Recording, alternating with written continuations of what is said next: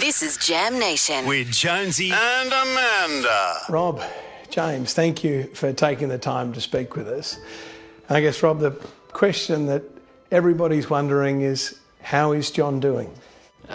He's in recovery now. Obviously pulled through the surgery, and that was pretty hectic, pretty hairy. But yeah, he's on the mend now, and you know, he's feeling a bit better. He's a bit chirpier, and he's making jokes again, and all that sort of stuff, which is fantastic.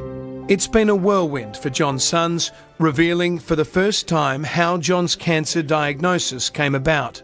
He was having trouble sleeping. He likes to sleep on his side, and had a lump in his cheek, so then Mum made him go, noticed it too, and made him go to the dentist and get it checked, and then the dentist, noticed it, and obviously referred him to someone that knew more about it. He just thought it was an ulcer. Yeah, he thought it was an ulcer. So, we'd speak to him and he'd be like, oh, my bloody teeth keep, biting this ulcer. And it turned out to be cancerous. Yeah. You know, like, it's just terrifying. Yeah, it was very terrifying at the time. Yeah, fucking terrifying. Yeah. As soon as they found out, Dad was straight on the phone and told us exactly what was going on, which was pretty brutal. It was just unexpected. It wasn't something anyone's prepared for, I guess. Everyone's just so loving and caring, and we had, because it was a little bit of cloak and dagger, because obviously people were trying to find out where he was, so we had secret passwords and stuff, and nothing ever got out, which was a credit to the people that were involved. What was the passwords? What were you doing there? I can't tell you the passwords, mate. Can't tell you the passwords. But as in these were code names you had for people?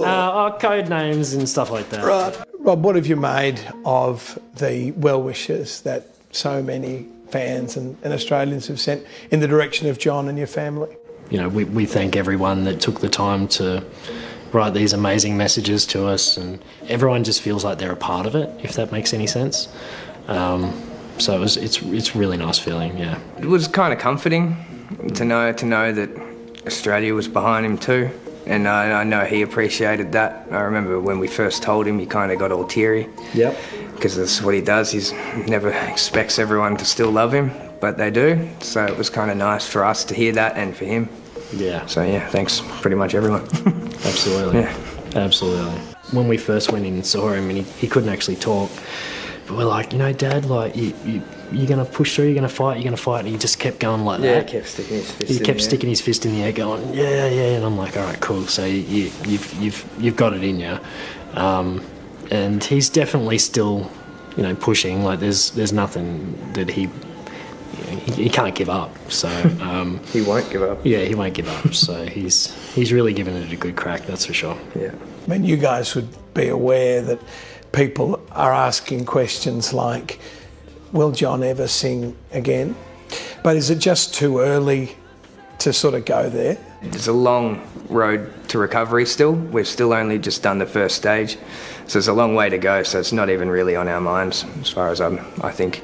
No, it's definitely not on his mind. Yeah. No. He just wants to get better. Yeah. And as he said before, like, a lot of people have walked the path before, and he's on the path now, and anyone that's been on that path understands what it involves and how taxing it is on everyone and your body.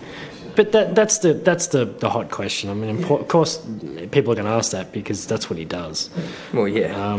So, I mean, if people weren't asking that, that'd be weird. Yeah. So, yeah. It's good that people are asking that because, and that makes him feel good too. Yeah. So, but it's definitely not something that he's thinking about at the moment, for sure. He's just thinking about getting better, and he wants to get back home to his dog and, and a mum, and, be in his own bed, and the poor guy, like, he's in a hospital bed for so long, like, he just can't wait to get home. Yeah, it's just about trying to get him back on his feet to, hopefully to where he once was, I mean, things are always going to be different. That's just the nature of what bloody cancer is.